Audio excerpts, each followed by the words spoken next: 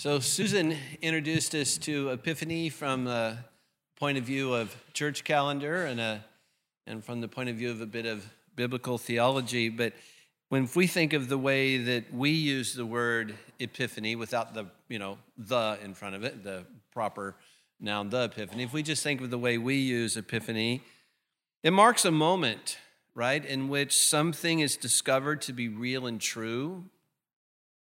And these occasions, if they're an epiphany, they kind of grab hold of us and shake us, right? They mark an enlightenment that's so powerful that it reinterprets our past and kind of sets a new direction and a new future for us. It causes us to rethink everything. And so I think from a formational point of view, from a discipleship point of view, Epiphany is practiced as a season that reminds us to be intentional about opening our hearts and minds to see God's work in us, that which he's revealed in us, and that which he's doing in the world. Challenge, of course, is that it seems like darkness all around hides God. And this seems very real to us, and this darkness can feel pervasive, actually. It seems some days as if disorder rules and reigns, not the kingdom of God. Somewhere Dallas Willard has written, thinking about the time before the Epiphany, that the route of education and law, which Plato and Aristotle tried, proved to be ineffectual for human nature, as great, obviously, as those two thinkers were. And for all their advances, the Greeks needed the Romans to stop their murderous culture. And the paths espoused by Stoic and Epicurean philosophers more or less conceded the world to a predetermined evil. And in different ways, concentrated just on telling individuals how to get by in a hellish world. That was kind of the hopelessness into which this epiphany came. It was into that sort of scene of intellectual despair and spiritual hopelessness that the epiphany of Christ came with its message of hope.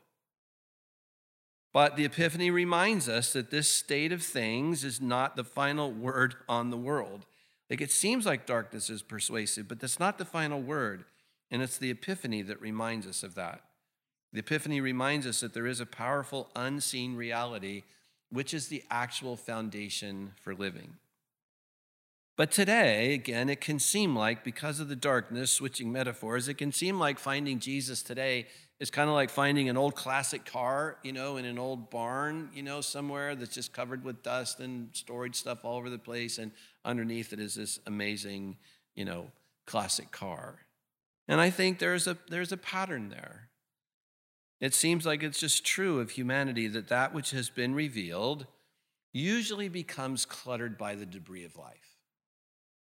Just this week, I was given notice that the little United Methodist Church that my family grew up in Santa Ana is being torn down. And, that was a little sad, but that wasn't the reason I got the call. The reason I got the call is that in the courtyard of that church is a plaque in honor of my brother Dennis, who was killed in Vietnam in 1970. And you can perhaps picture those plaques. The bronze lettering is set upon a kind of a luxurious brown, kind of luminous brown, and then you can picture the bronze lettering. But imagine what that's like now, 48 years later. Imagine all the grass clippings and kids riding their skateboards over it, or you just know that is not what it was. If you can remember the late 60s, and this would have been April of 70, our nation was torn over all this. Deeply torn. And unless you're my age or older, you can't even remember how deeply torn our nation was over this. But cities noticed when they had fallen men. Colleges would notice, churches would notice. Well, that's what happened in my brother's case, that the church noticed and wanted to remember this man who'd given his life for others and was highly decorated, and et cetera, et cetera. But that is not what it was. It's now tarnished by clippings and endless dust and just all the scars of being in a public place. So don't worry, we'll go get it, and before they raise the building, we'll go get it, and we'll get it cleaned up, and give it to my older sister or something. So don't worry, we'll get it. But it's just, I think, an image of this just seems to be the human case of things. And I think that something like this has happened to Jesus, that the purity of the Epiphany is covered in bad religion.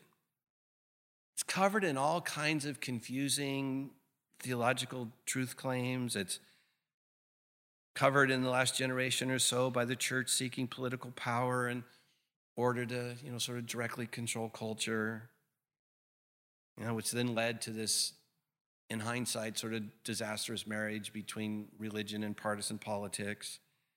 It's covered up by disgraced church leaders and the lying cover-ups that always go with it.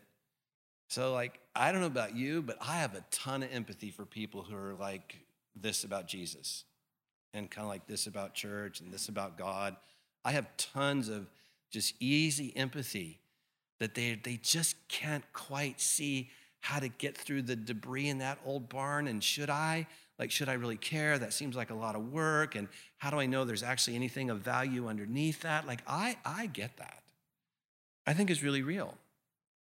I saw an article this week in a British publication that I think reveals much of the angst about religion in life today. And ironically, it was about witchcraft. But here's what it said. First, it defined witchcraft, I think, from what I know rightly, that witchcraft centers on the notion that we live in a universe of chaos, entropy, destruction, death, and decay with a final ending of oblivion. Isn't that beautiful? Right? So if that's your worldview, who's going to dig through the debris? If what really marks life is death and decay that ends in oblivion, well, who's going to look for anything other than that? So in witchcraft, I don't know if you know this, but what they do then in witchcraft, that being the case, in witchcraft, you think that you have to do everything for yourself, that there's no other help in this universe. You're all on your own. And that if you don't get in the driver's seat by controlling life with hexes and spells and curses, then things are just going to get worse.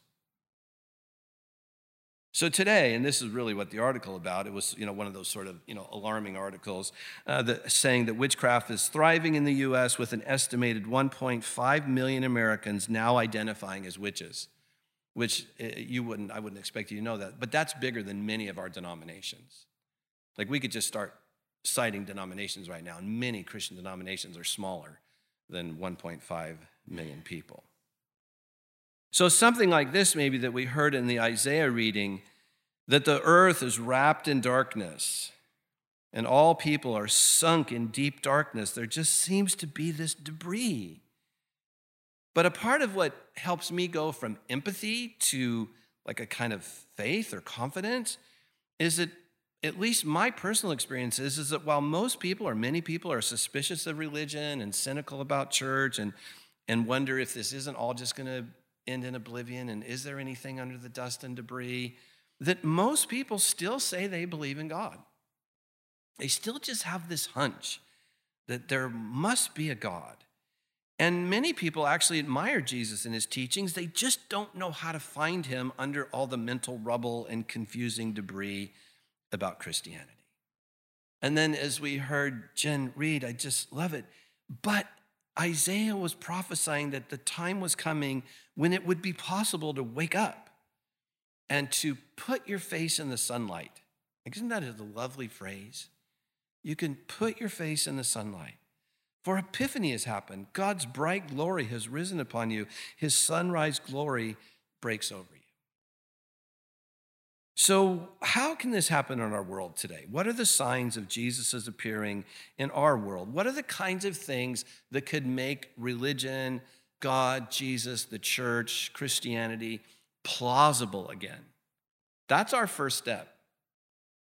That sort of worldview that is just illustrated by witchcraft, there is no real plausibility there for a good God. So way before we get into details about, Christian doctrine, there's just the issue of plausibility. How does this even become plausible again to people that there could be a good God with a good purpose and that the world doesn't end in oblivion, it actually ends in what God intended for it to end in? Or what does it mean to evangelize a previously evangelized culture, one that has decided to turn against religion? So if you're wondering, and I'd bet my last dollar you all do wonder about this from time to time, why is it so hard to have conversations about spiritual things?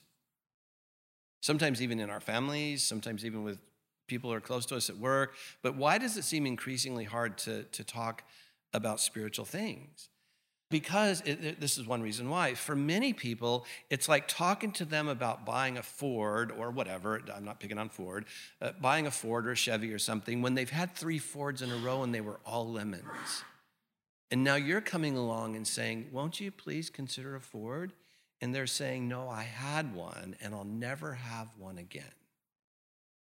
That's what's so full in all of the Western world.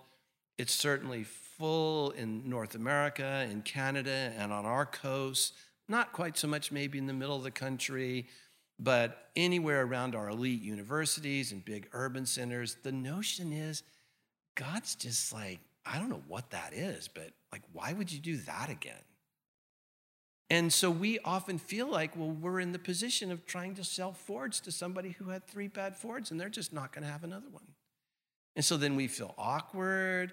We feel stupid. Why would anybody even try that? We don't know what we would say. What is the plausibility structure for getting someone to try a Ford again when it's not plausible in their own mind? Well, here's some thoughts. The first one, I think, is just very simple love, just willing the good of another. How would you will that person's good who says, I'm done? See, willing their good is very different than winning an argument. And it's very different than trying to convince somebody of something. It may include that, but it can't be reduced to that. Willing their good is something that's, first of all, an attitude, a motive. It's a place from which we even come to somebody. It's a place in which they can even sort of feel our presence with them. Now, that may be accompanied by data, but usually best after you've listened a good long while. And then someone says to you, how is it that you Christians believe the Bible has authority? Now, when they're asking that because they want to know, well, good. Now's the time for you to give a little plausibility structure for how it is that we think the Bible's authoritative. But when they're saying, well, your Bible is so stupid, that's maybe just the time to be a presence of love. And then I think always of generosity, of selflessness, and how for virtually everybody it remains true that care for the poor is a great breakthrough for people to think that there is plausibly a God who plausibly has a good people. There's just something about caring for the other, and especially the poor, maybe even especially children, or think of James, of widows, or in our case, these days, increasingly the elderly. There's just something about that it stops people in their tracks. Because if you think that this really is just a world of chaos and entropy ending in oblivion, and you see something contrary to that that's animated by love, even if they don't fall on their knees and say, okay, I know there's a God, there's something that happens that in a good way stops people in their tracks. I think there's something about personal integrity and something about our own honest pursuit of God. So much, it just happened again this morning in 2 or 3 instances, but I was sitting in the adult discipleship class this morning thinking how very much I appreciate that, how I personally enjoy it, how I will miss it. But part of what I love about it is we're just honest about our own journeys. All of us, me too. And it's so rare to sit in a place where you can talk about your own journey and just be honest. Again, there's something that breaks things down when it doesn't feel to people like we're the right ones and we speak condescendingly to them. Something happens when we say, no, we're on a journey with you towards God. And I might be 44 years into this, and you might be only 44 weeks into it, but that doesn't mean we can't journey together and be real about how we're all journeying towards God and journeying towards increased Christ-likeness. It's really, that kind of vulnerability is very powerful. And then I think there's something about hospitality, and by that I don't mean just having people over for dinner. I mean us being people of hospitality.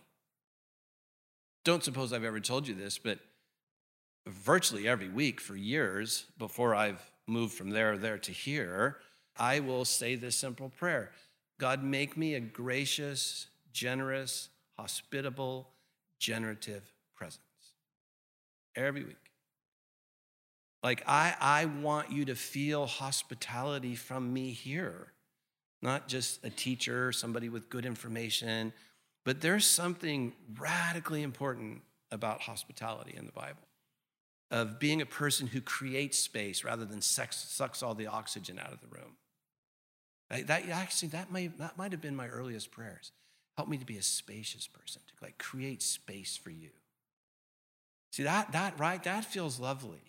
Versus, I know this Christian who sucks all the oxygen out of every conversation and assumes this hierarchical thing over me and speaks condescendingly to me. Do you see how that's radically different than creating space for that person to be who they are and where they are? When I think about that, I often think of something we don't have time to go into this morning. It's a bit of theory from sociology that talks about being bounded set versus centered set. Bounded set is all about creating boundaries so you can know who's in and who's out. That's very useful if you're that's very useful to partisan politics. It can be very useful to religion, right? So you draw these hard, fast boundaries because the function of the boundary is to show who's in and who's out, versus centered set thinking that says, yes, there is a center. And in our case, Christ Jesus, the world's one true creator Lord. But the boundary around him, the function of that boundary is not so much to mark who's in and who's out. The function of that center is to just ask, in which direction are you heading? You might be very far away, but you can walk with somebody who's very close to God if you're heading in that direction. You take on that worldview, and it will wreck xenophobia. It will destroy it. You take on that worldview, and it will banish judgmentalism. Because the question no longer becomes who's in and who's out. The question becomes, in what direction are we heading? So even in Jesus' first crowd, you had Judas and John the Beloved. Apparently heading in different directions, but that sort of centered set thinking of making Jesus the center of this, not religious or denominational boundaries, it changes everything. So in terms of the practices of spiritual formation, getting back to where we started, of Epiphany being for us an opportunity for spiritual disciplines, I think the revelation of something, the epiphany of something, then emphasizes the other side of the coin of us cultivating attentiveness, us cultivating the ability to notice, right? As Susan said when we started, she referenced the Magi. Well, they had to seek and look. Or if you think of the revelation of Jesus at the first miracle in Cana, the crowd had to observe. At Jesus' baptism, they had to lend their gaze Jesus' way. So all these epiphany stories, they all kind of begin to alert us to the notion that watching for God in the present moments of our ordinary daily lives is core to then revealing him in our own attitudes, our words, and our deeds. So then I think Christ followers embody the season of Epiphany by our intention to see what's been revealed, by our attentiveness to what God is revealing to us in our own personal encounters with him in prayer and scripture reading or meditation or other disciplines. Or think of just our own observations of how God might wish to operate through us in divine appointments. Well, how can you be present to a divine appointment in your life in which God wants to use you in some way if we haven't cultivated the ability to notice him in our lives, in our own daily circumstances? And again, we don't have time for this morning, but to me, that is the spiritual formation connection to the journey outward. You cannot have a journey outward to live your life for the good of others if you can't learn to notice how God might want to use you for the good of that other. So you might have always thought of outwardness and mission and all that as being something different than the inner journey. I would just ask you to think that one funds the other and that they are symbiotic. So in this season of Epiphany, as Susan said, it goes on, I think, for 7 weeks, if I remember. I want to suggest to us that we cultivate these simple practices. These practices of attentiveness, of noticing, of being observant to God in us, in our world, and to take them on as something that we know will reform us, and how paying attention will lead to caring, And caring will lead to simple acts of love and witness, of welcoming, of hospitality, and I think have the byproduct of stopping the hectic and taking on this noticing of God, of ourselves and God and others. So as we have a little quiet moment here in this official Sunday of the Epiphany, I want to invite you to, we're going to linger here a bit more than we would maybe normally. So I want to invite you to take everything out of your hands and I want you to just sit and like literally feel yourself in your chair or your pew and just take on a bit of presence here as we can head in this direction this morning with a couple of these practices while we're together. Now, first, I want you to just remember your first love. Remember that moment of epiphany in your own life where a breakthrough happened and you knew that God was real and true. Just begin to recall that. What do you think or feel as you remember that moment of conversion? That moment of epiphany in which you were no longer lukewarm or cold, but you are hot for God. In the words of Isaiah, that moment where the Spirit enabled you to rise and shine, filled you with joy and thanksgiving. And now maybe instead of shame or guilt, maybe let a smile come to your face as you remember how very far you were from God. A smile come to your heart as you appreciate his grace and love. As you remember his forgiveness. The assurance of salvation you felt in that moment. Begin now to recognize how much the Spirit has enabled change in you. Just think about how much you've grown, how much better you understand God and his purpose and work in the world. And lastly, I just invite you to become thankful for the meaning that you find in your everyday, ordinary life. You're sleeping, eating, getting up, going to work, walking around life. Become thankful for the meaning that you're increasingly finding in that, in loving and serving God and others. All this has its root in the Epiphany.